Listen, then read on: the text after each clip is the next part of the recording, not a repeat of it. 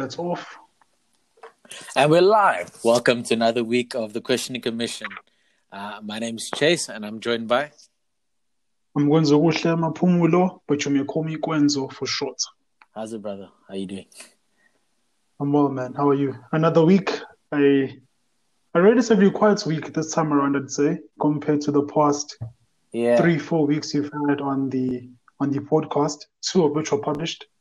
It's been interesting, but then it's always something to talk about. So let's get cracking, man.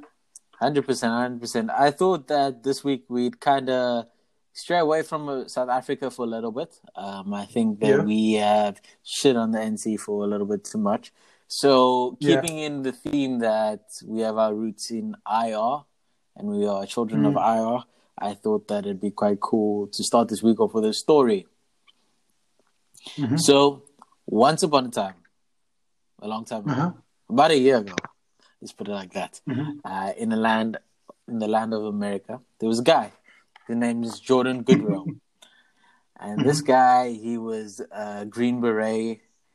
And, you know, the people that served with him basically said that he was a good soldier, but he was nothing more. He wasn't a leader of men. He got in. He was exceptionally average. Let's just put it that way.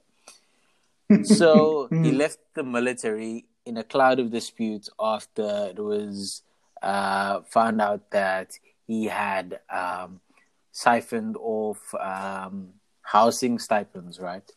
And he managed to get honorably discharged and so forth. So for a couple of years, he just goes around chilling and whatnot. And then enter 2019, young Jordan decides to go down to Florida and start up his own security company. PMC, if you will, private military contractor. And he established Silver Corp USA. So if you go to his Instagram, which is still active, you will see maybe 30 pictures of him as the only employee at the time running on treadmills and with his shirt off. He's a real, as the kids say, Instagram thought. Anyway, so he provided a number of security stuff. His main claim to fame was that he once provided external security to Donald Trump at a rally. Now, to shift the story, as we know, Venezuela has been going through years of strife and unpleasantry in terms of the people that have led it. So, I mean, you get Hugo Chavez, and he was unable to help the millions of people that were dying of extreme poverty. And then you had Nicolas Maduro, the current president, and he has plunged the millions back into extreme hardship. I mean, years of cheap crude have combined with inept governments and endemic corruption, some inherited from Chavez, to leave the local currency worthless and electricity, gas, and food scarce, So with let's say the demise of Maduro, you had people such as let's say the unsung hero, Maduro. You say Maduro in power, and then you have, I don't know, the names just escaped me. Maduro, who's the guy in charge now? I know there's the guy who's backed by the US. Yes. What's that guy's name again? Let me just have a look. Guaido. Yes, Guaido. Right. Yes. Sorry. Yes. So you got Guaido, right? And we don't know how, but you know that Colombia has been going through some strife and stuff like that. So Guaido is in exile at the moment, and he wants to assume power. He thought that he could do it via military coup. The only problem is that Maduro basically has the military in his back pocket. So Mm. Guaido decided that he was going to get somebody to help overthrow them. This is obviously, he denies it, but he set up a training camp in Colombia. Well, these people set up a training camp, and they asked young Jordan to come out and basically see what's what, establish and train the ground troops, so that they could work to overthrow Maduro.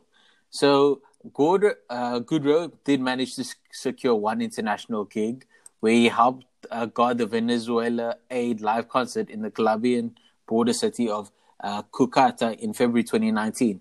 Remember, this is the one where they were parading on the bridge and the Maduro wouldn't let the troops in, the aid in, right? And everybody was just like, oh no, we need to support Guaido, right? And Richard Branson funded the entire show to bring humanitarian aid to Venezuela and so forth, right?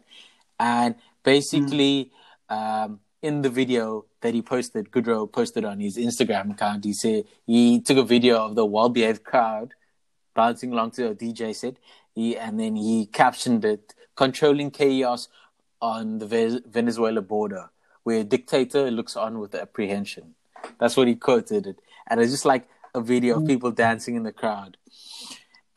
So by then, the relations between the US and Venezuela, never friendly under Chavez or Maduro, had soured further.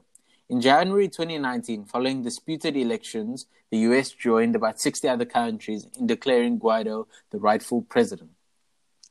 A few weeks later, Trump also suggested he might send in the American military to support Guaido's claim.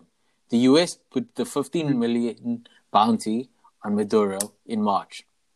So, I mean, to give a little backstory, the US has intervened a number of times in Latin America. You look at the Bay of Pigs, which was was a meddling and a mishap, right? So, what happened was, I'm going to just cut to the gist of the story, right? So, young Jordan decided that he's going to hire two of his friends, Aaron Berry, a former Special Forces captain, as well as Nick Denham, another Special Forces guy, both out of Texas. And they were going to be the main captains of this raid with a local militia, right? So Jordan got weapons. He was paid up front $50,000. And the deal that he had with Guaido was that should he succeed and give Guaido the regime, that he'd have shares in national resources and so forth, as well as a $50 million. Long story short, they go out on this raid. It's just Nick and Aaron Berry. They're going out. And as they're going out, young Jordan, I don't know why he couldn't get a flight out, but he is live streaming the entire the invasion, right? He's telling them exactly, we're going to have an air by sea raid. My men are coming. This is what's going to happen. And he told the whole of basically Venezuela. So Nick Denham and Aaron Berry are caught by fishermen, right? These Special Forces guys are caught by fishermen, and all their weapons are confiscated, and they were just overpowered in a matter of seconds, right? So young Jordan, he live tweeted the whole thing. Like, everybody knew about the raid before it happened. So they get arrested, and it's shown on TV and everything. And Jordan meets up with the former general, the Venezuelan general Lopez, Leopoldo Lopez. And he's live tweeting this. He has an interview, and he says that they're going to launch another attack, and this is just one of many assaults. The Venezuelans managed to capture the other team, which is made up of a bunch of locals, and it was about 50 guys, and they had 30 assault rifles. It's crazy, man. Like, it's literally a movie. He live tweeted the entire event. of how he was gonna overthrow Maduro, and boom, it's gone. The reason I brought this up is Aaron Berry and Nick Denham. So they were paraded on the media, and obviously treason is the death penalty in Venezuela. However, I don't know why the Venezuelans decided to spare their life. So this week they've been sentenced to, I think, 35 years each imprisonment, which is quite crazy. However, the funny thing is that knowing that Goodrow is such a social media aficionado, he recorded himself and Guaido signing a contract that Guaido disagrees on, and the bizarre promises that he gave. So it says that the deal promised Goodrow a 1.5 million retainer and a 212 million payable in barrels of oil if he succeeded in deposing Maduro, right? And Goodrow basically recorded this entire signing of this conference and everything, and now Guaido's just shut mouth about it, like he's denying it through his teeth. It's quite funny, actually. And all of a sudden, Goodrow's gone exile. He's not posting as much on Instagram and everything. But what I kind of wanted to take away from this was we've seen in Trump's campaign that he's out of the ordinary, and it's not far from out of the realms of possibility that he might have pushed Goodrow into that kind of sphere of thinking that maybe should get involved. Because we've seen that in recent times. I wouldn't say that Trump is very anti-military, but in the sense that he's what's the right word? You know, he likes thinking outside the box in a sense. And for lack of better words, and I think that Goodrow provided security for him. I mean, it's kind of a thing like you don't really back him, but you know of his plan, and if it succeeds, then you claim credit for him. You know, I think that was the kind of arrangement because everybody knew. I mean, the Colombians had stopped some of the training camps within Colombia. Colombia had seized the weapons before the raid actually began. Everybody knew about this raid, and they still went on with it. So I think people were just like, let's see what this guy does. And it was a fail from the get-go. And now everybody's distancing themselves, you know. So I thought that was quite funny. I just thought I'd bring that to the group. Do you have any thoughts on it? For me, what sticks out is the bounty of $15 million US. Yeah. That sticks out for me because the bounty that Trump and co placed on Maduro, for them, it was the right thing to do. It was justifiable in the sense of what they wanted to achieve, right? But then when Iran put out a bounty on Trump, how did the world react? Yeah. It was a different story, because now if you look at the bounty and you look at the fact that, as you said, 60 countries were with the US in declaring Guaido as the new president of Venezuela. But then now, in you confirming and saying, yes, we agree, the new president, you say we agree to the bounty as well. But then when Iran puts out a bounty on Trump, it's a different story. They're terrorists, they're this, that, the other. Yeah. It's those double standards of the international community that, for me, really stick out in this particular story. Because if it was vice versa, let's assume it was, I don't know, a bunch of Iranians trying to infiltrate some country that's part of the European Union. Yeah. It would have been an attack on that particular country, those forces, and probably some neighboring states, blame it on ISIS and what have you.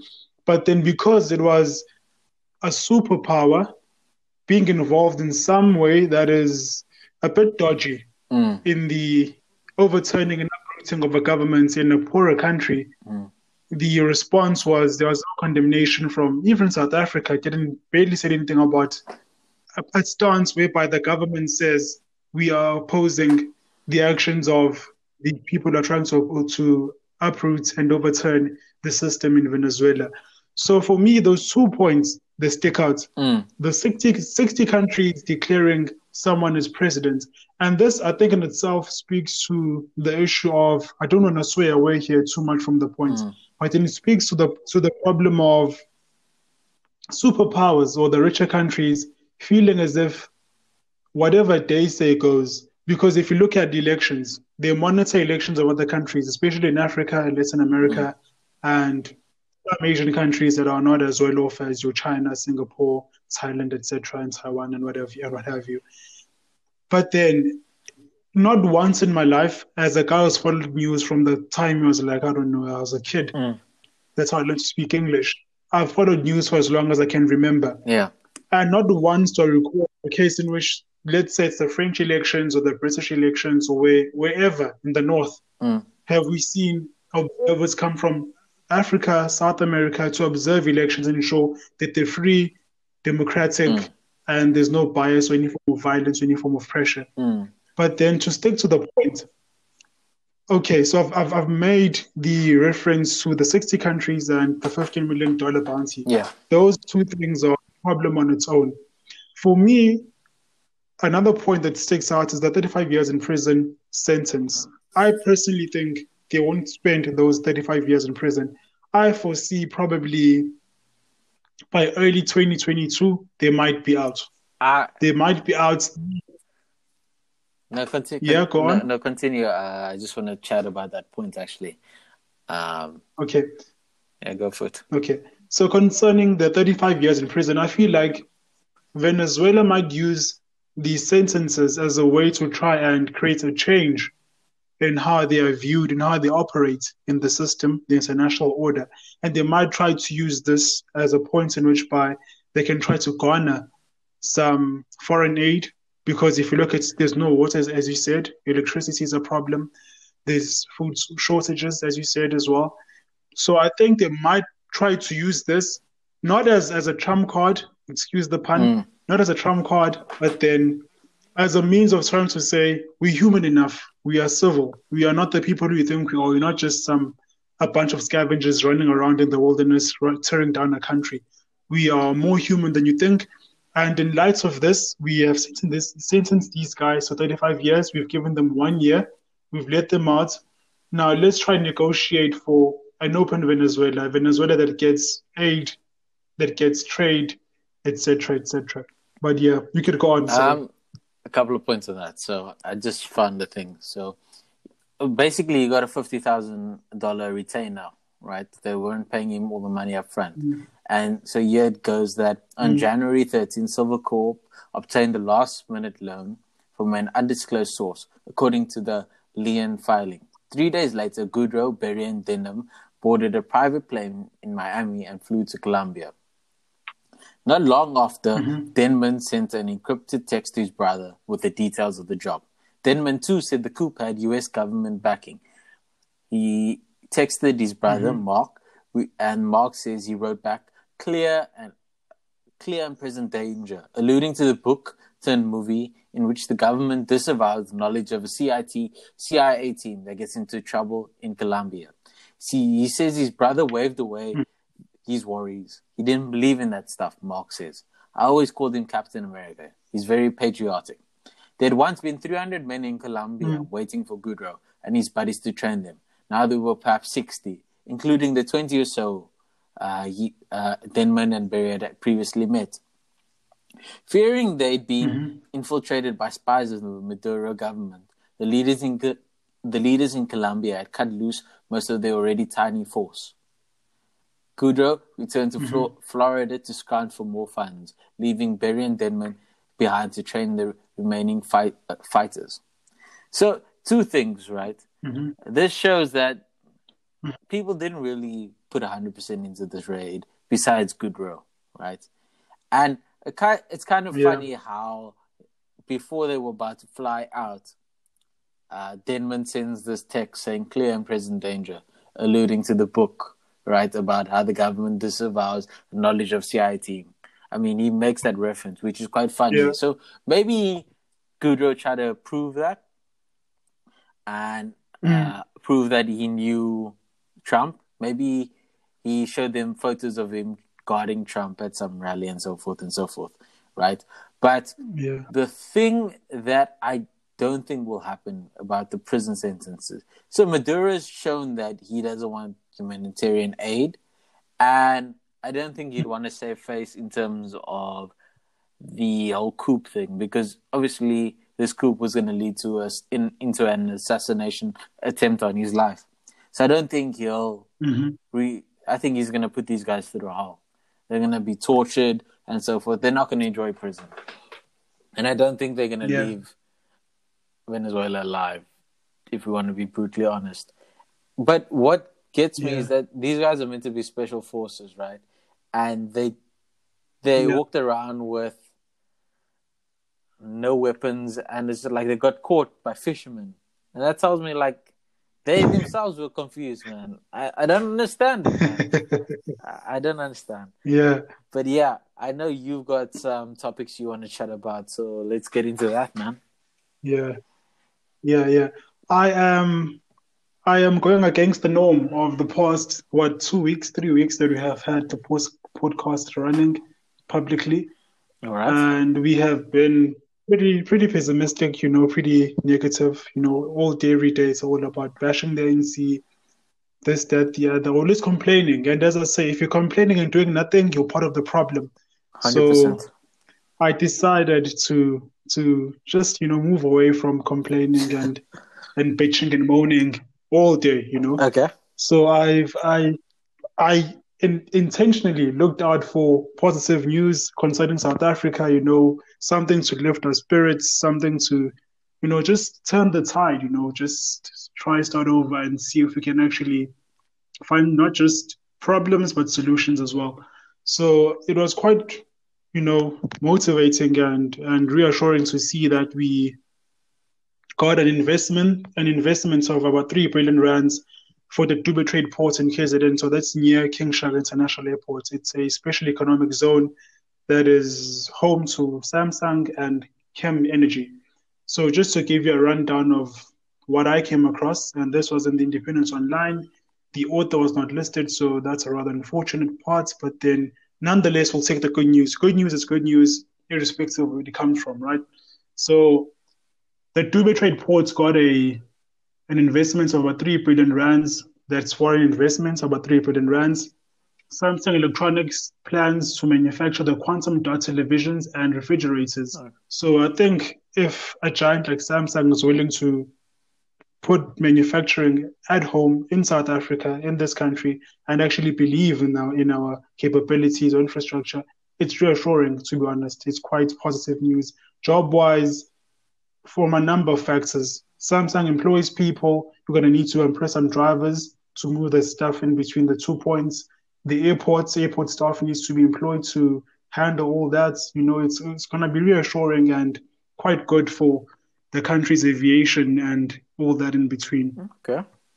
So the MEC for Trade and Industry in KZN, Numusa Dube, also visited Chem Energy, who is responsible for the manufacture of fuel cell products that are used in off-grid telecommunications power supply.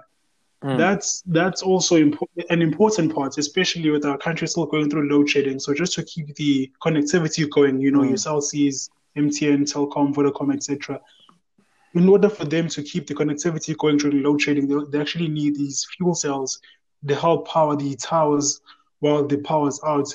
This is important because recently, over the past year or two, including this year, there's been a surge in the stealing of batteries that power towers by criminals who use these batteries and sell them to people who supply offline energy or solar energy or alternative energies and try to move you away from the grid. So that's quite important as well. So there's a number of positives in that sense, in terms of creating jobs, firstly, and secondly, creating a more stable network. So this was important for e-commerce and other things involved in between and the like. Interesting. So I just have a code here from the article. It states, at Dubai Trade Ports, there are 9 investments worth 3.2 billion rands that have been approved and are not yet operational due to the lockdown conditions.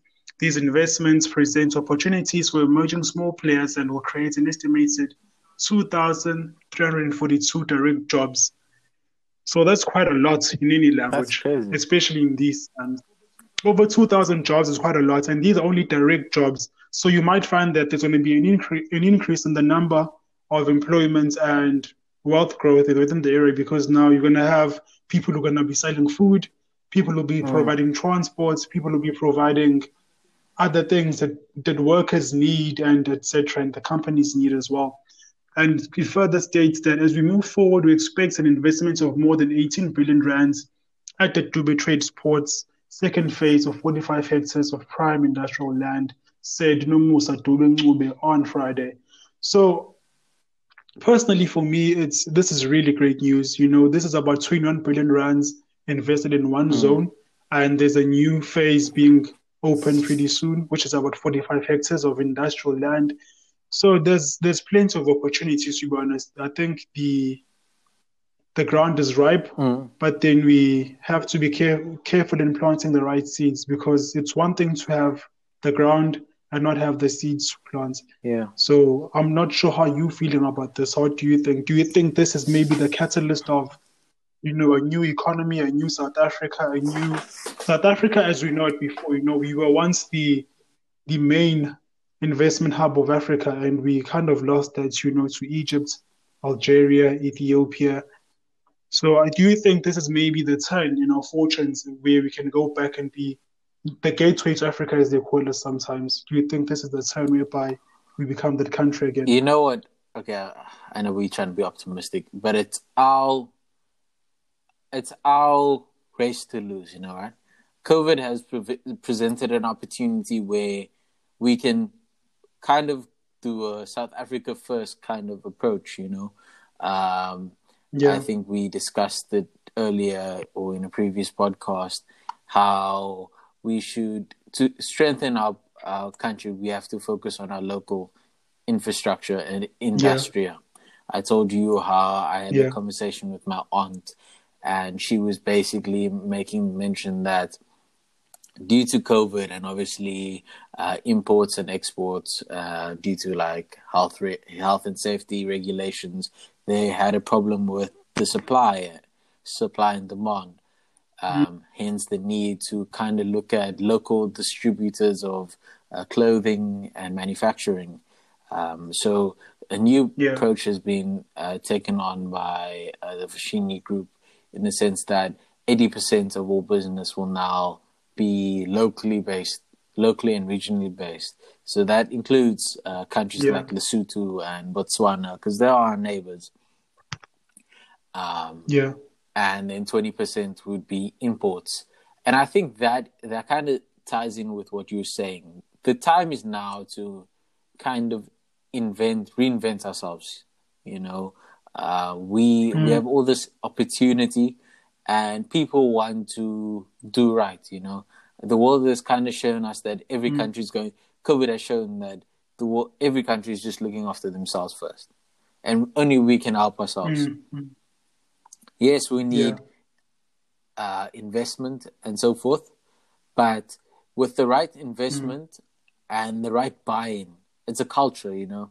Things won't change if people aren't on the same page and so forth, right? So there needs to be a trifecta of things that for this to be the catalyst of change for good, you know. We need to have people buy in and want to get involved and work for these companies. You need to have stores coming in and saying, okay, cool, we're going to support local manufacturing. We need government understanding as well as anti-corruption, lack of corruption. We need investment. And then we just need to have the right people in place to build the infrastructure and not steal it or damage it or burn it down when they're unhappy about wages or something like that. It's a complete buy-in and overhaul. And only then can we say, okay, cool, this is the change that we can effect. But the possibility is in our hands. The opportunity is in our hands. And I think that we can just make the most of it, you know. So I do believe, I agree with you that there's a lot of positives coming up. And I think that this could be a new tide, a change in tides. I think that we'd be our own worst enemy if we mess up this opportunity. True. Yeah, I just think that we need to maybe support homegrown business, especially if we show that we have the capabilities for it. I saw that there was an article in the week. I just remember the headline, don't quote me on it. But a South African health technology company is has been given a US government contract. I think it's got to do with sanitization or something like that. I just saw that headline in the week. I'll find it and then I'll post it on social media. But I was like, that's quite interesting. And I think that if we keep this up, then we can be a force within the world. I think that's kind of the idea that we need to get going. And I think we need to stop thinking of ourselves as a small force in the world. We have the potential to be real players in the international sphere, you know? I think people forget what we've given the world. I mean, weren't we the first people that had the first open heart surgery? That was us. You know, we established our nuclear program and then we cancelled it. You know, there's lots of stuff that we've done that is good, and we can't gloss over that facts. We may not be as strong as we once were, but we have the potential to get there. And people seem to forget that, you know. And I think it's got to do with the cultural change and education. Yeah, man, I fully agree with you 100%. You know, we are, I think, at the cusp of a new era, you know, a new dawn. And I feel, as you said, if we let this opportunity slide, we might find ourselves in a big shithole. 20, 30 years from now, when we have the next COVID-19, we'll probably be dead by then, you and I. But then that's a story for another day. Look, I feel optimistic because you spoke about the government and its willingness to help these initiatives prosper. And I think we are at the perfect time to actually have policy changes that allow for foreign investment and local collaboration to actually happen. And that's why this leads me to the point of SAA, whereby we've seen government being open to investors in SAA. Government has been open to having private investors in telecom as well. So I think that change in mentality, that change in how we do business is positive. As much as it's slow and has been due for years now, it's here nonetheless, and you should be happy about that. And that in itself presents the opportunity whereby we can see these state organs, these SOEs, these companies that are run by the government become not just, drainers of the coffers, but then actually suppliers to the coffers, whereby you can see your telecom or your SAA, your Denel, etc., actually contribute profits and taxes to the government. So I've seen that Ethiopian is interested in investing in SAA. I've seen that Emirates is interested in co-sharing with SAA. So all these signs, all these, these positions are reassuring, whereby we're seeing, as much as we've done badly for the past, I don't want to say 25 years of democracy, 26 years of democracy, but even prior to that, we've had cases of corruption prior to democracy, but it was a different story because it was during apartheid. So I think we're at the right place to start over. This whole Corona thing has given us a chance to have a clean slate, to look, to introspect, and try look ahead and think in the next 10 years, in the next 15 years, when another pandemic happens, where will we stand? No. So it's interesting because I've seen that the ANC, as much as they've squandered about R500 billion in PPE funds, they are nonetheless looking within. and they are trying to, find a way forward. I've seen that David Mabuza as well is backing the call to, investigate, look at them. And I don't remember which province it was. It was one of the provinces whereby a few members of the provincial council or legislature or provincial leadership stepped aside because they are being, investigated, and which clearly means that if you're willing to step aside willingly, you did something wrong. So even that in its change, that in itself, that there's slowly but surely a change in the culture within the ANC, and I hope that in itself will now then give rise to this new understanding of how to do business, how to do government, how to do corruption, smart corruption as you call it. 10 bridges, build 9, kill 1. But here's my question. And I wanted to actually ask you a question on that. Do you see this change in evolution in the ANC? Do you think it's new blood within the ANC that is changing this, bringing about this change of accountability? Mm-hmm. Or do you think it's just because it's so well publicized, do you think that there's pressure on them and they have to make an example out of it? I personally, I don't think it's the new blood, because if you look closely, you'd see that it's the old guard that is bringing up these notions of trying to, fight corruption and what have you. But I think what is driving and forcing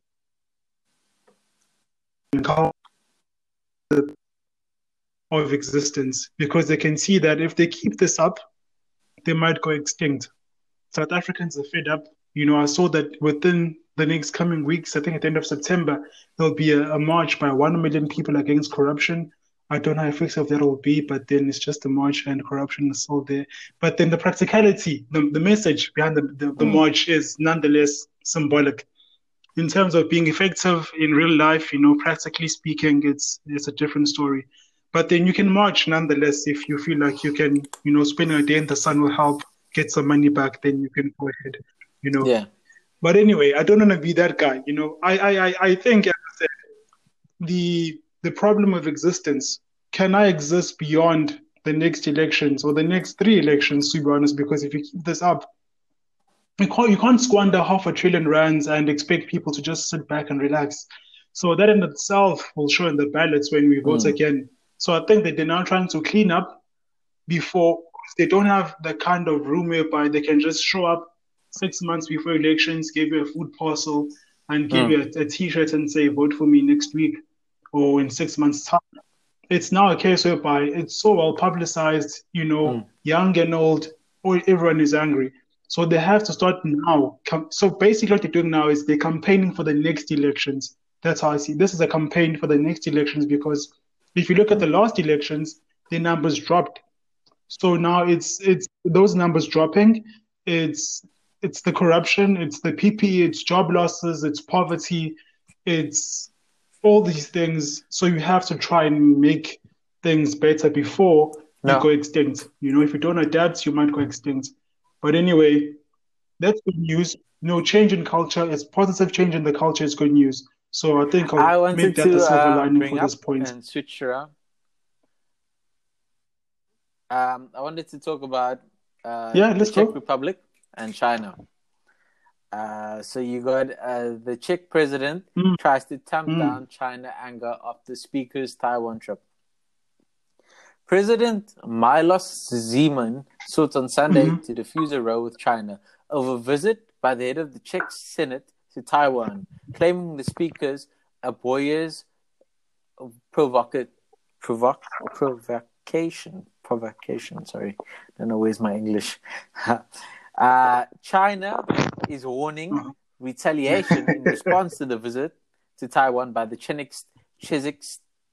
Senate delegation, saying that the Senate President Milos Vystrčil crossed the red line and violated the One China principle, under which Beijing asserts sovereignty over the island. As part of the business trip, which ended Friday, Vystrčil delivered a speech in Taiwan's parliament and met with the president. China said Vystrčil's visit was an open provocation with the foreign minister Wang Yi warning that Vistral would pay a heavy price. This threat led to criticism from the European Union leaders. China considers Taiwan a renegade province. Analysts in Czech Republic say actions taken by China, if any, may include freezing diplomatic ties with Prague, liquidating China-owned stakes in several Czech companies, and restricting Prague-bound Czech tourists. Prague Mayor Zdeněk Hrub said he had experience with China's sanctions last year. He describes the sanctions as laughable and pathetic. Hrub later branded China as a country filled with hatred and an unreliable business partner.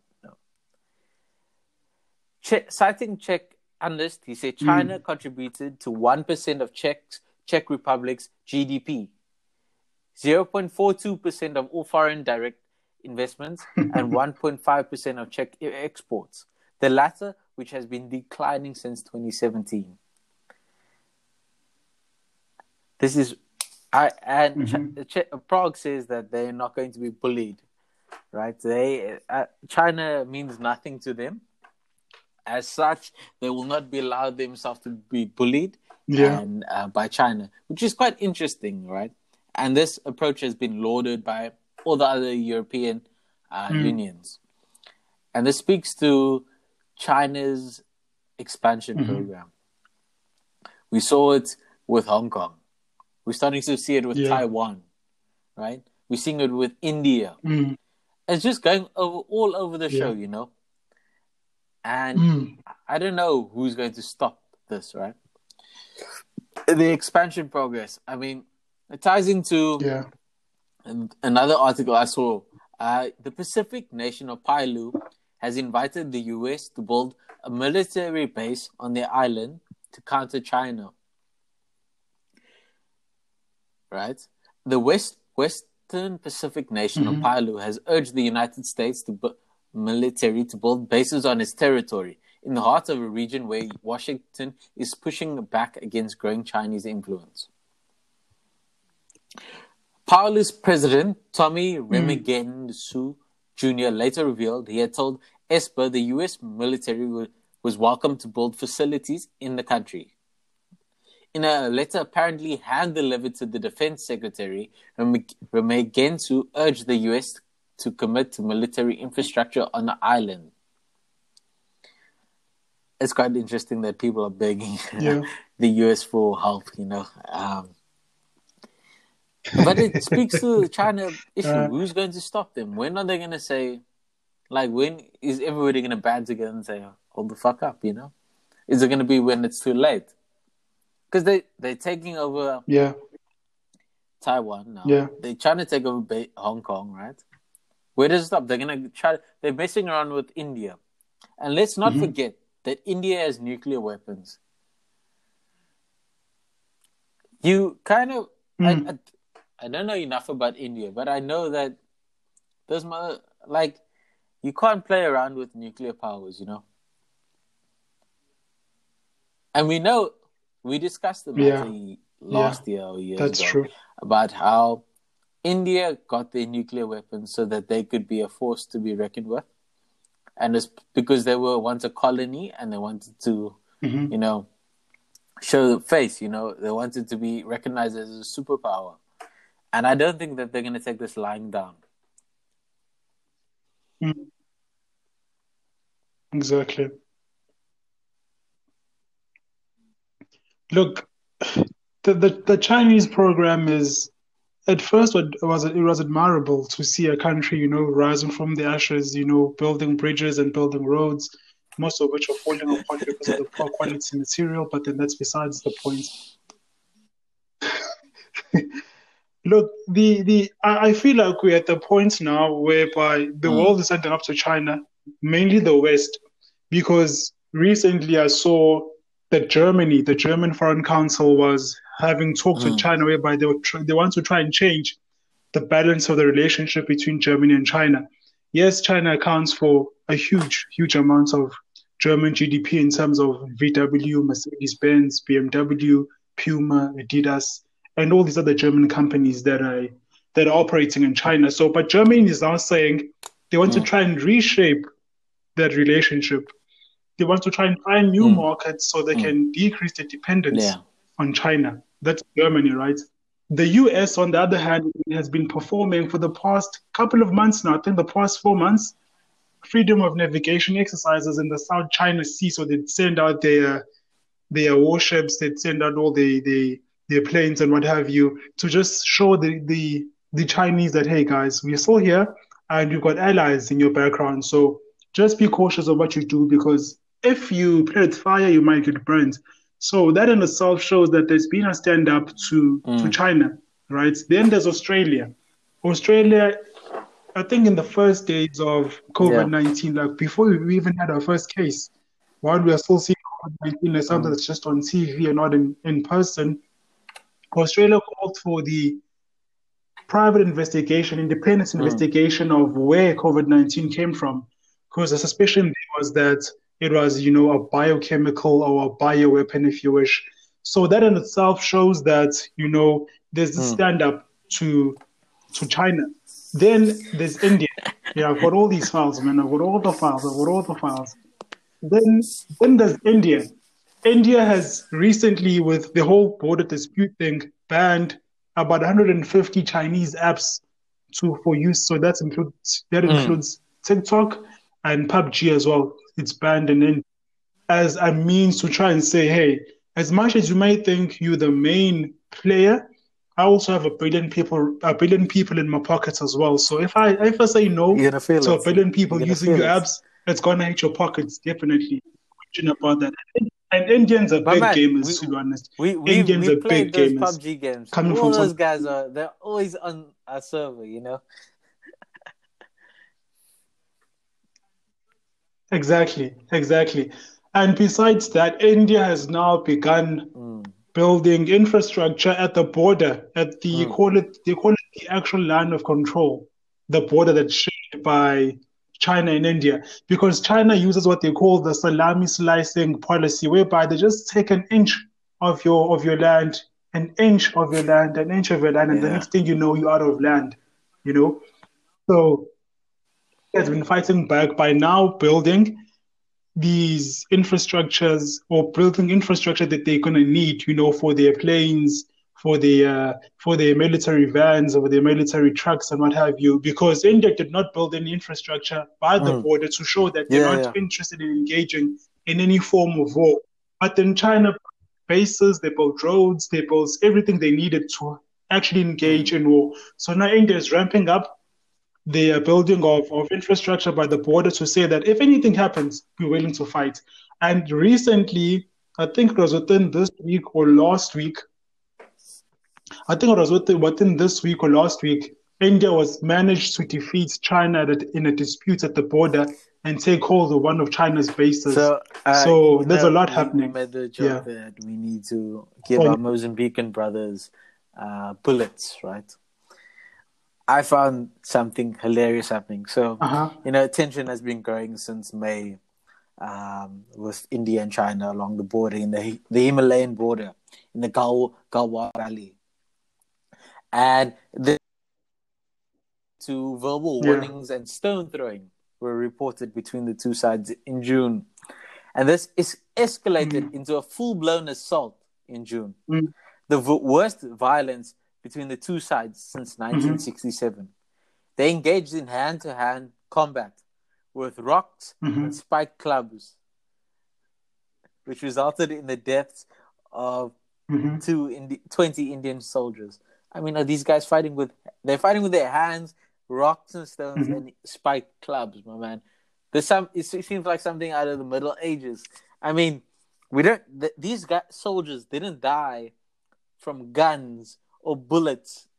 They died from rocks and spiked clubs. I mean, Mozambique must give the guns to India and China. I mean, why are the Chinese not fighting with guns? Like, is this like, did they have agreement? Okay, cool. No guns. Let's get our swords.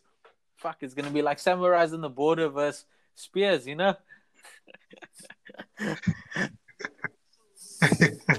Yeah. So the reason why there are no guns at the border is because it's an agreement between India and China to try and keep the area peaceful. So the agreement says you can't use any weapons such as guns or bombers or military tanks and what have you. You can only have, you know, personnel stationed there just to keep guard of the area and to ensure that one does not salami slice the land of the Hectic. other. But then China does that I best. didn't know that. So you I can leave that genuinely to didn't know that.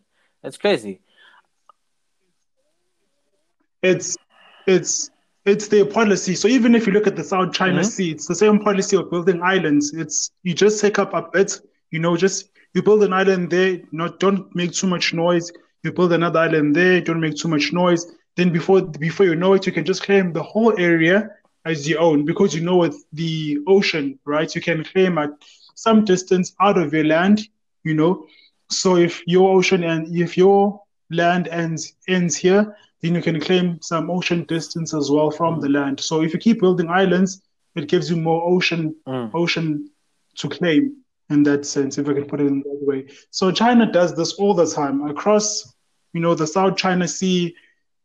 It's their policy, No, yeah, salami I slicing. didn't know that, but also I was talking about the whole gentleman agreement that they had with no weapons on the border. That's quite big of them, I guess. I didn't know that. That's very interesting. Um, Yeah, I just wanted to yeah, take you to the yeah. Mediterranean for a little while. Not on holiday. I just wanted to talk to you about the Okay. Eastern Mediterranean at the moment. I don't know if you've been following the tensions, right?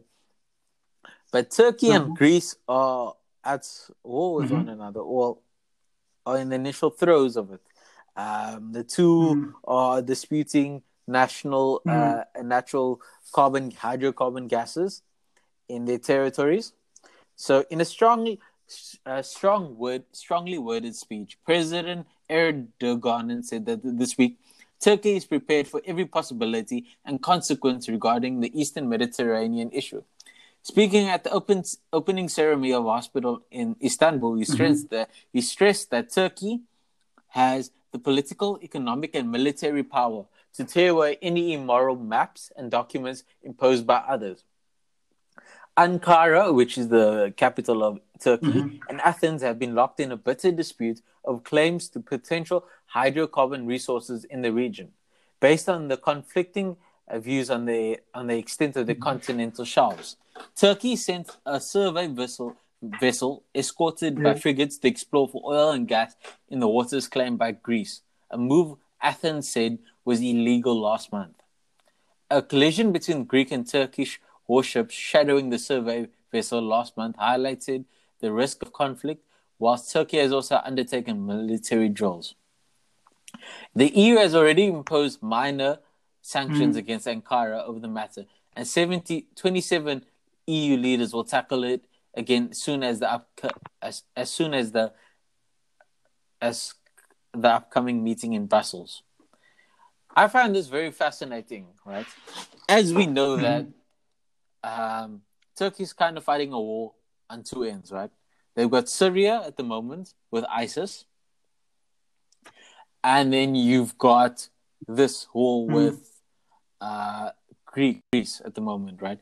And I don't know whether it's just Turkey being greedy for the resources, but I don't think it'd be in their best interest to Mm-hmm. get a war, to go to war with Greece. At the same time, right?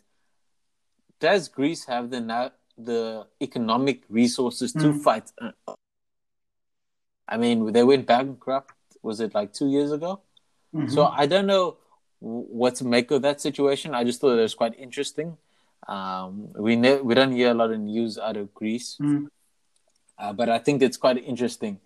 And in the Yeah. same breath, since we're on the issue of Turkey, Turkey has Mm-hmm. condemned and declared YPG a terrorist group, which is quite interesting. If I know we've spoken about YPG and me possibly joining YPG and so forth, and it's quite interesting because YPG did the bulk of fighting against ISIS in Syria, and to declare them a terrorist group seems very short-sighted. But then again, that the idea of declaring YPG a terrorist group is due to the fact that this would pose a threat to the government situation within Turkey. You know, Turkey doesn't like any power sharing of sorts, and so I think that's quite an interesting situation that we need to keep an eye on, because if Turkey were to attack Greece, I think that we'd see a war within the EU, which is quite interesting when you look at the rhetoric of Brexit and European unions kind of looking after themselves. Who will Greece's allies step up, you know? Yeah. And do they have the economic resources to fight on their own? So I think that's going to be quite an interesting situation, because Turkey does have the military resources, and I think it's Greece would be fighting a big power in that. So I think that's something we need to keep an eye on. Yeah. Look, the Greeks. You know, the last good thing they gave us was you're Plato. forgetting hummus, man. Hummus. Anyway. Hummus is life.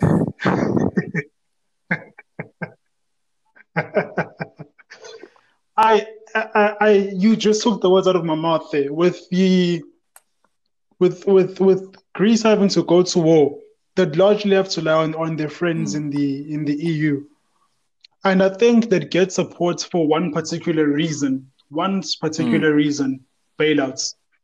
Greece has received large amounts of bailouts over the years from the EU. And I doubt that the partners in the EU would allow for those bailouts to go to waste, because if they lose those resources, they lose the war, they have to invest much in the military, and having to be in that war, they could possibly lose. They could possibly need more money from the EU. It could possibly weaken the euro.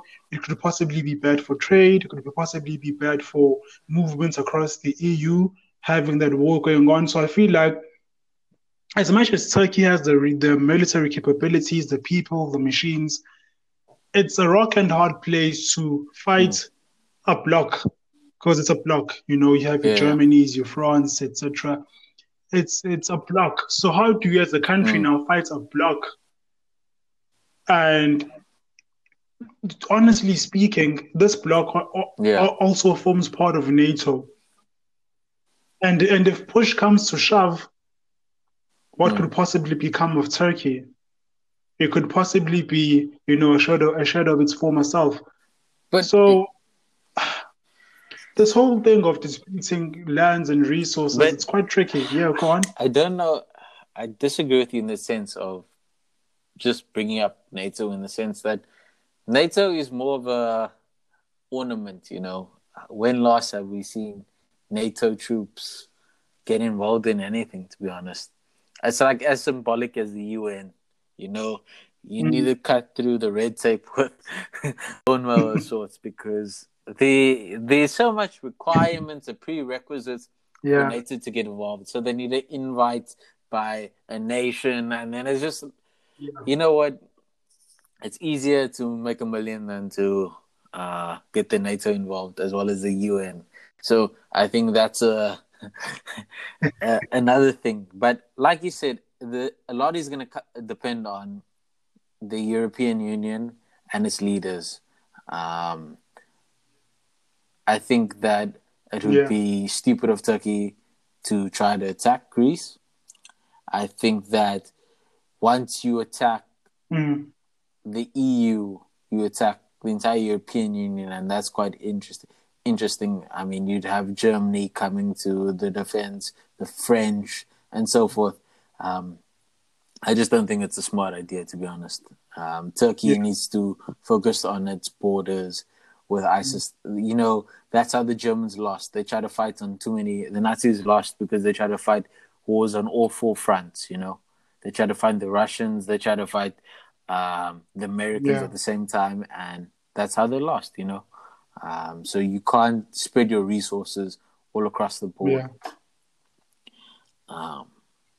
Do you have any other takeaways from this week, or did you want to say anything? Yeah. No. I'm just saying that I think at times like these, we just, as a civilization, as humanity, as a species, we just need to stop with the fighting for once and just try to get people eating every night, shelter every night, warm every night, and having clothes on their backs. That's the most important thing, given that everyone is struggling right now. But anyway, we have to keep it moving. It's the Greeks, it's the Turks, it's the Europeans, and the whole lot of it. There's something that was, I feel for me, it's quite important that happened this week, and I think it would be a game changer if it did happen, and it should have happened long ago, to be honest. It's taken long enough. I've had this question for years now. Is sign language an official language or not? Or does it count as, one of the official languages expressed through sign? But then it turns out I was wrong, because South Africa considers a 12th official language according to Business Tech, and that is sign language. So I'm just going to give you a gist of the article, what I took away, and we can just discuss from there on. So first point, the Parliamentary Constitutional Review Committee is considering recognizing South African Sign Language as the 12th official language, which I fully for. So the committee was addressing this problem at the launch of the South African Sign Language Charter, which was conceptualized to address the issues that relate to communication, access to information, facilities, and social justice for the deaf community, including the type of services provided by the South African Sign Language interpreters in general. Just a quick side note. Yeah. Remember Mandela's funeral? The guy did sign language. Yeah. Yankees. The guy didn't know sign language, but then he was there. Sign. Yes.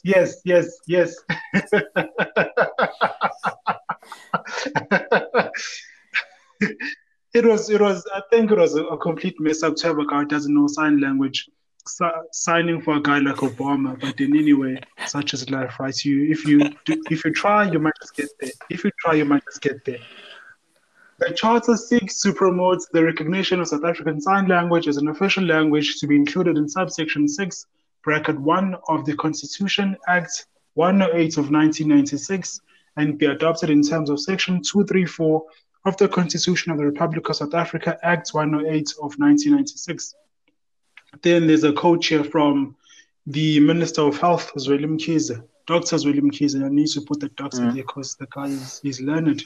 He's a medical doctor by profession. So this will be available on request or on demand to assist the deaf community to access services, information, public institutions, and education with ease and in the language that they can understand. This is it's a positive sign. It's a great sign, but I'm just worried about the technicalities of execution. Because they speak about... No, I was going to ask you in what regard. Yeah, sorry, go on. What would you say would be a worry of yours in terms of the implementation? So they speak about accessing services. Usually when you visit your local municipal offices, I've been to a number of municipal offices in Cape Town and in Durban, and I've never come across an interpreter. So how long would it take to get those interpreters on board? How long would it take to make that information public to the people who are part of the community, the deaf community? Then they speak about access to information, which is, especially in this point in time, quite important because we are dealing in a time whereby we have addresses from the president, from your ministers, etc., and you need that information to reach all citizens in a timely manner, in a manner that's correct, not being jinxed or being, twisted and turned and being made into something else.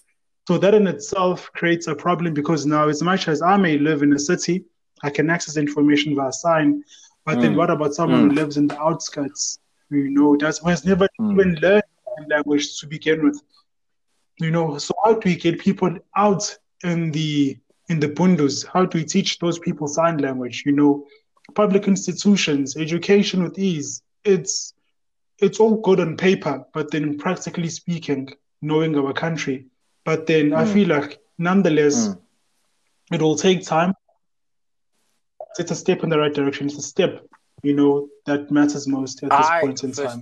What do you it think? kind of makes me proud to be a South African in that regard. Like, I think that people seem to forget that we have one of the most liberal constitutions in the world, and on paper, we're an incredibly accepting society.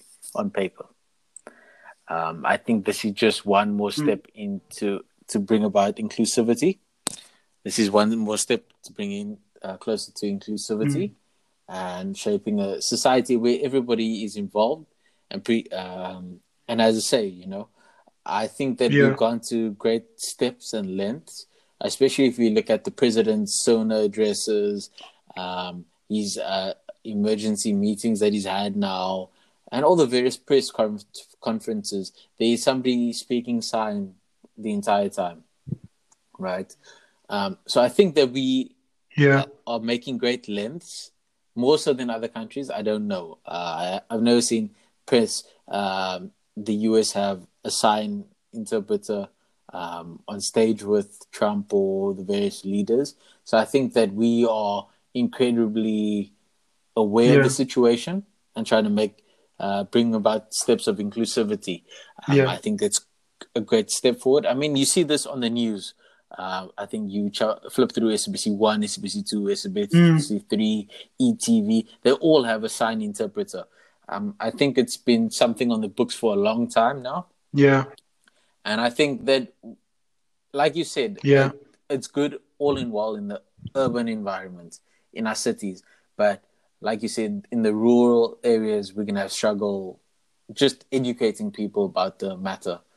That being said, I think that it's not going to be a change tomorrow. I think it's going to be a rollout. And the question is, are you going to find enough sign interpreters? I don't know what the depth pool of sign interpreters are. Would you re-educate the staff in these various public institutions? Or would you hire people? So it's in-depth process. I don't know what that would look like, because educating somebody in sign, that it's kind of hard. They say that learning a language when you're over the age of 21 is incredibly hard. You need your best years in learning a language is from 8 to 16, right?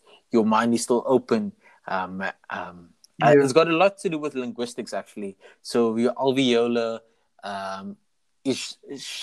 think of it as like an instrument, right? And if you keep singing, then your voice is going to adapt to that kind of tone, that pitch that you have.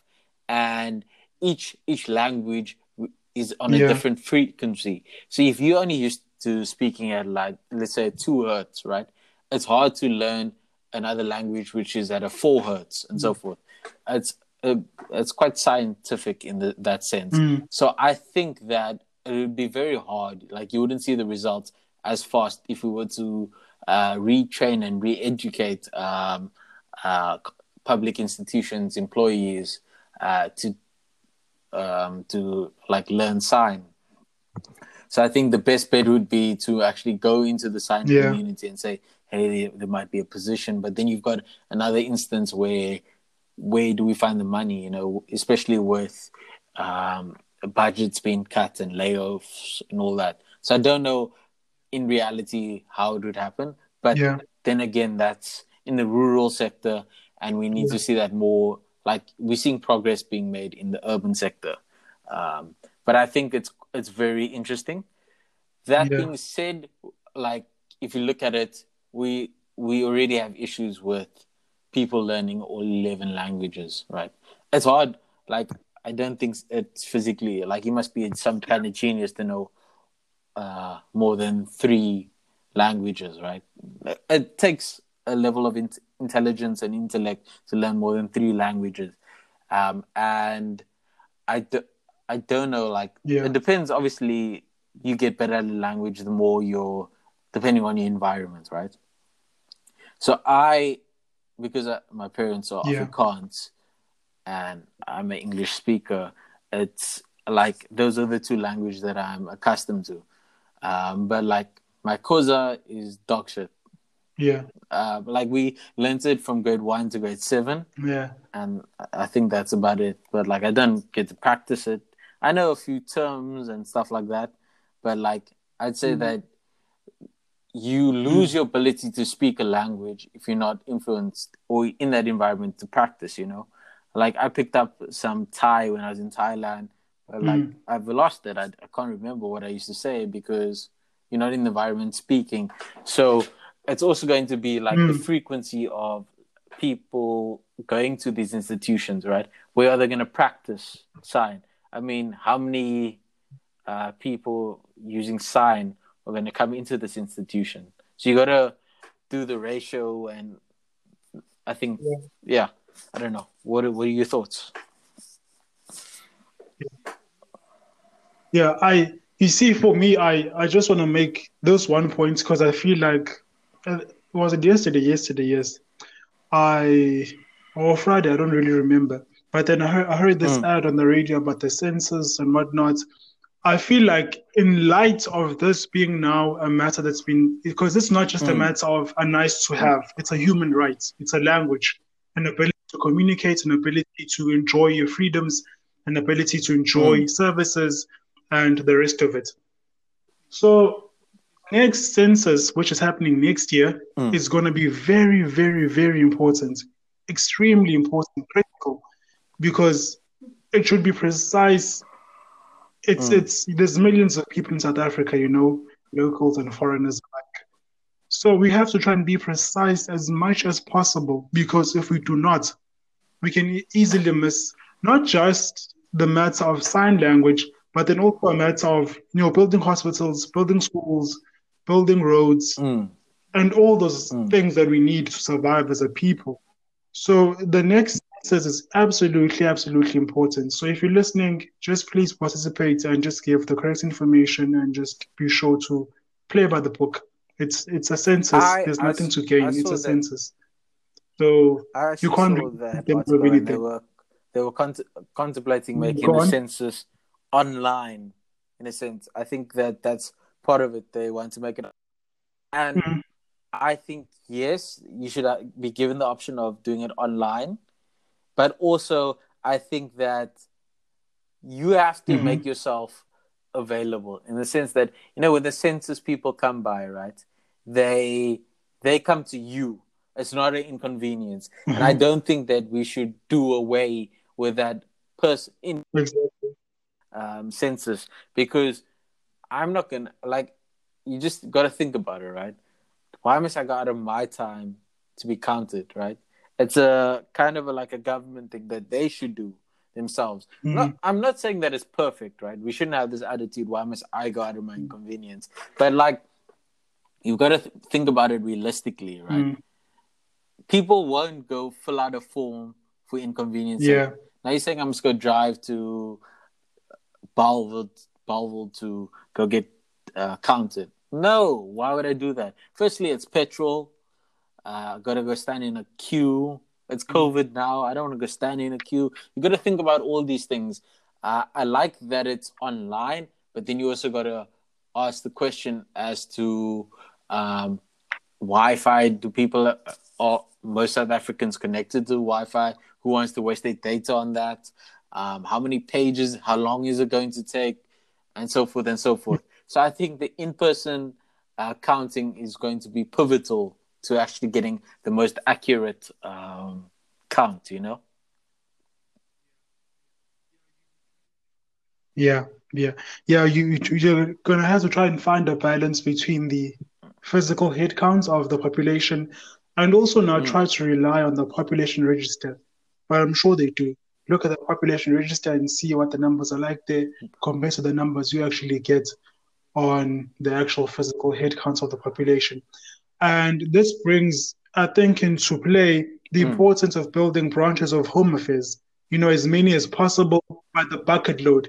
So get as many people as possible registered and on the population register as well. Because having one office here for 1 million people, then another office there for another My million guy, people is not sustainable. people for those reasons choose not to go to home affairs. It's a chore. So if you can build more officers, get more people on the population register, it's gonna be I'm easier telling for you, right? everyone I go involved, to Bumble honestly every speaking. morning at about 7 o'clock, right, to pick up my workers, right? And the queue for home affairs, my friend. Yeah. I won't lie to you. It's down the block, up the block, round the block, down the road. It is fucking long. Like, I'll get there. I'll get to Bumble so about 6:30 and wait for my guys to get there at 7. And at 6:30 already, there's minimum 100 people already waiting, and that's every day. Home affairs, it baffles my mind. Yeah. It's a whole day outing, right? It is a whole day outing, right? And you're waiting in Yeah. this queue, and you Yeah. get to the front. When you do get to the front, say now there's 10 tellers. There's only 2 that's operational. It grinds my nuts. Yeah. Because, like, you see them in the background, they're drinking water, chatting. Like, there is no speed, there's no efficiency. I don't know what is happening.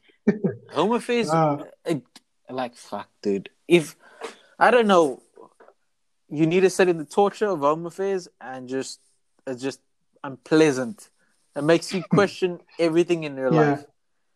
And then, you know what the worst thing is, right? The security guard at the door, I don't know if some of them are helpful, some of them aren't, right? And if he's not paying attention, he can send you to the wrong line.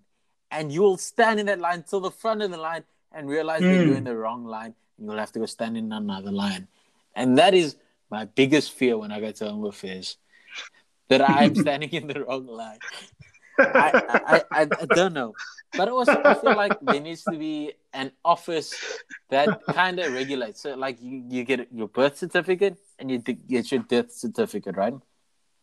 And you'd think that there'd be a correlation so that, like, when we get counted, right, we already have a ballpoint that there's 51 million, right? But, I mean, the census should narrow that down. So it's 51,800,000, right? Like, that's exact. So you should have a ballpoint, right? With the death certificates and the birth certificates, you know? I don't know. I don't think that maybe it's the hospital's fault or something. I don't know. You tell me. You just had a baby now, right? How did the whole birth certificate work? Did you have to go to Home Affairs? How does that... Yeah, so usually in some hospitals they offer the service of doing the certificates within, but then now because of COVID-19, those kinds of employees are considered non-essential, stupidly enough, because how can you get a new mother and a new baby to go to home affairs for a full day, to stand in a queue, be in the sun, be exposed to COVID-19, but that's besides the point. So because of these times, you're required to go to home affairs physically to do the certificate, but then usually you can do the certificates within hospital at some hospitals, not all of them. Were you given that option that's of how it doing the works. certificate at the hospital, or do you still have to go to Home Affairs? Have to go to Home Affairs because the people who do the certificates are not in because of COVID-19. So they're trying to limit the number of workers coming crazy, man. to the facilities. How do you, as a parent, go and say, "Nah, fuck, now I have to go take my newborn baby to Home Affairs"? That seems like... Exactly. It's an essential service. I'm not sure why they're not coming to work, but then it's just one of those things whereby you can just say, okay, what else can I do? Because it's a monopoly. You can't really go now to the bank or to ShopRite or what have you and buy a certificate. You have to go to Home Affairs. So it's one of those sad things, but it has to be done. Or you still waiting? Yeah. Not yet. We're just going to do it like within the next week. Yeah, just need to finalize a few more things. Then That's quite get interesting, it done. Man. Yeah, but yeah, the whole Home Affairs thing and population registry is quite a problem. But we'll see. Maybe government has a plan. But I wanted to give an example. So I come from a township, Umlazi. The population is roughly about 1.1 million. But guess what? We don't have our own Home Affairs office. We have to go to town. and share that office with another plus minus 2 million people or in the surrounding area, which is just nonsensical, man. It But makes no goddamn sense. when you look at those But such is numbers, life, right? man. Such is Those exact numbers. You have to understand that is why Home Affairs has such a shitty attitude. Why the employees have a shitty attitude. I mean, if you look at the amount of work that they have to yeah. do for what they're getting paid, I'd also be fed up, you know? I'd also ask security guards to put idiots in the wrong Mm. line so that they have to wait in another line, you know? Like, I get that. Like, I'd be like, okay, cool, I'll buy you lunch if you get those other people to stand in the wrong queue, you know? But yeah, it's a Yeah. system that needs to be worked at. I just wanted to end off with two things, actually. It's a report about in Yeah, Russia. sure. I don't think we touched on it. So it's by Military Times, Mm-hmm. by article written on August, 9th of August by Mm-hmm. Vladimir Izankinov, the Associated Press. And it says that Russia will perceive any ballistic missile launched at its territory as a nuclear attack that warrants nuclear retaliation. The military warned in an article. Right? The harsh warning in the official military Mm-hmm. newspaper Krasnaya Zvezda is directed at the United States, which has worked to develop long-range non-nuclear weapons. The article follows the publication in June of Russia's nuclear deterrent policy that envisages the uses of atomic weapons in response to what could be a conventional strike targeting the nation's critical government and military infrastructure. I thought that very interesting, Mm. right? So that's kind of just, they don't care whether it's a ballistic missile. Any attack will be a nuclear attack. Their response will be a nuclear attack. And Putin signed off on this, and it's crazy. Like, it's the biggest Oh. fuck you, and I love it. Like, Russia is showing their balls, and they're saying, listen here, I don't care. If you attack us, we'll Mm. nuke you. And yes, it might be wrong, but nobody's going to mess with them. They've basically Mm. told USA, you're not messing with us. Stop your shit. Because the US are pointing their Yeah. long-range non-nuclear weapons at them. So instead of having a whole arms race like the Cold War, Russia just said straight up, if you attack us, Yeah. you're going to get a nuke.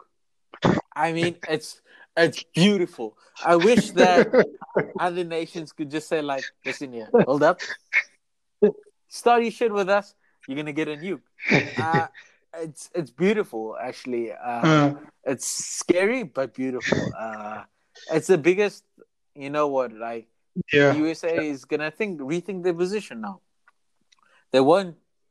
It's a deterrent policy, Exactly. and we've always talked about how the nuclear powers have always kept each other in check, and this is just a reiteration of that. You know, you Yeah. can't mess around with nuclear powers, and that's what scares me about the China Mm. India situation. They both have nukes, but they're playing tug of war on the Mm. border. Why aren't they just asserting themselves and saying, listen here, Mm. we have nukes, don't mess with us? You know, like, you have this weapon of mass destruction, right? I'm not saying use it, because we're still feeling the effects of Yeah. Hiroshima and so forth, right? But what I'm saying is, right, you have this weapon Yeah. and this power. Why aren't the simple threat of nuclear warfare should put everybody should be scared shitless? So if you're not going to use the simple threat of Yeah. it, then what is the point of having it? Then we should all give away our nukes and then just resort to normal war. Like, Exactly. you get your nuclear weapons as a deterrent to the rest of the world. And whether you like it or not, the Yeah. Russians have basically just said, listen, this is our plan. Don't fuck with us. It's the most Russian move you could ever get in the world. Mm. I don't know. What are your thoughts, man? What are your thoughts? I agree. I fully agree. I don't necessarily have thoughts, but I have a question that I'm Okay? hoping you might have thoughts on. So Russia now says, Yeah. fuck you using nukes. and you have China and Yeah. India and the rest of it. So what does this mean for the future of this armament? What does this mean for a world free of nuclear weapons? Is there such a world? Can we have such a world whereby we have no nukes? Is the possibility of having no nukes even Can realistic? I have something, right? I'm opening my book, opening up my desk, right? I'll post Yeah. this picture on Instagram. I have my Bible here. Do you see this book in front of me? Okay. My orange politics 235 political thought in Africa. I'll just scroll down to Leviathan by Thomas Hobbes. Might is right. Right? Hereby is to manifest that during the time men live without a common power to give them all in all, they are in the condition which is they are in that condition which is called war, and such a war is as is of every man against every man. The natural law is that we are inclined to fight. That is our primal instincts. This book is the Bible, my man. You can find every story in here, right? And I think it goes back to this armament, right? You can. I think it's foolhardy because who's going to keep it in check? The system is going to be skewed any way you look at it, right? So who's to say if I disarm, you're going to disarm and so forth? I think that we need to embrace armament, right? In the sense that I feel like Africa needs to have its own nuclear program. At least one of our states, right? I think South Africa, in a sense, we should have nukes. And then I feel like we need nukes, and we are able to give a nuclear umbrella to the rest of Africa and so forth. And I think we need to practice that. Nukes keep people safe as much as they bring about war. Yeah. But then getting nukes in Africa is a catch-22 because if you get nukes, you might lose out on trade, you might lose out on aid. So it's a catch-22. Okay, It's a but rock then and a hard why place. does India get it? Why does Israel get nukes? Why does Iran get nukes? Why?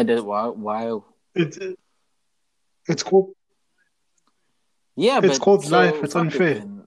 If we're already experiencing sanctions across the board, so let's look to our neighbors. Let's look to Botswana, Lesotho, and all of them. And between all of our neighbors, we can say, okay, cool. South Africa gets the nukes, and they'll look after us. You know, the neighboring states. And as an African Union, we need to step up and say, okay, cool. This is going to happen. Because what's to say for example, Mozambique or Syria or Egypt, right? They piss off one of them, and then Russia or China decides to nuke them. Whose umbrella are we falling under, you know? Who's to protect us, right? So the African Union needs to get the finger out their ass and say, listen here, at least one of us needs nukes, and that's that. But dude, we are eating time. Yeah. You the bullshit bull of the week, right? So I just want to urge people to go to Dear South Africa and vote for these bills. So a new bill is being brought about, which says that independent candidates might be able to run for and hold office, right? So at the moment, independent candidates aren't able to vote or run for office, and they're trying to. The majority states aren't trying to push this bill away that says that no independent candidates may run for office. So go and vote for that, because it's every citizen's right to stand for and, if elected, to hold office. And I think that we need more independent people in government. I think it's bullshit that we aren't allowed to. Independent candidates aren't able to run for office. And then while I'm on that, right, did you know that plastic bags are not banned, but they must be recyclable by 2027, right? So that the amendment states that Mm, plastic carrier bags and plastic flat bags must be made from a minimum of 50% post-consumable recyclable from 1st of January 2023. Now, the problem I with this bill is why mm, 2027, right? We're seeing the hardship now, right? Turtles are exactly. getting straws stuck in their Mm, noses and all that shit now. 2027 seems so far away. I feel like recycling is one issue that we can't think about in the future because then it'll be too late. We're causing all these emissions now. This should be like by exactly. 2021, all of plastic is banned. Why is it that Mm, plastic bags are still allowed to be continued exactly. until 2027? There are so many other alternatives, especially if you look at how eco-friendly a lot of people are in the communities nowadays and the alternatives we have. I mean, we have pasta straws, like the list goes on, recyclable bags. You bring your own cloth bag. Mm, I don't understand why we are beating around the bush for this on this issue. It seems nonsensical. yeah. Yeah. What are your thoughts? Yeah. Yeah. The whole plastic thing, man, especially in the past week, I've been driving past Delft, Mpuleni, and Langa and the rest of it in Mm, Khayelitsha and like around Cape Town mostly, like other areas as well. And it brings me to tears to see, the environment literally choking. You mm, can just see piles of dirt, streams are blocked, water's not moving. If yeah. there's water, it's dirty as hell. It's Mm, non-negotiable. It's where we live. It's where we get our food, our water from, our everything we need. So I think plastic, that's proper bullshit. That bill is a proper bullshit of the week. So I think while we wait, because government is always slow, we mm, can take initiative. yeah. Use cotton bags, recycle the plastic, don't use plastic water bottles, don't buy Mm, water, just get water from a tap. If you use and most importantly, the one thing you learned when you probably were 1 years old or 2 years old, use a bin exactly. and use it safely. Just open and put it back in Yeah, and you man. close it and you're good to go. But Yeah, that's me yeah. for the week, man. If people want to get a hold of us, like I said, all our platforms are up: Facebook, Twitter, Instagram. We try to post stuff on there. I know on Yeah, Instagram, I try to post some conflict pictures. I follow a couple of accounts that post like really graphic pictures, and I think it's important to see the horrors of war, especially with tensions rising around the world. I think that we need to pay attention to yeah, these things because even though it's a primal instinct, people lose lives and life is precious. So we need to embrace that. exactly. Also, yeah, we're on Apple, Spotify, Anchor, you name it. Listen to us, share it with your friends. Yeah, that's me. Anything else, brother? Yeah, yeah. All I can say is now, if you're listening, have a great weekend. We'll see you next week when we Yeah, upload the next don't podcast. catch COVID. Stay safe. And yeah, don't fuck up. All right. Yeah, Do something with your and life, do my man. something with your All life. right. Take care. Cheers.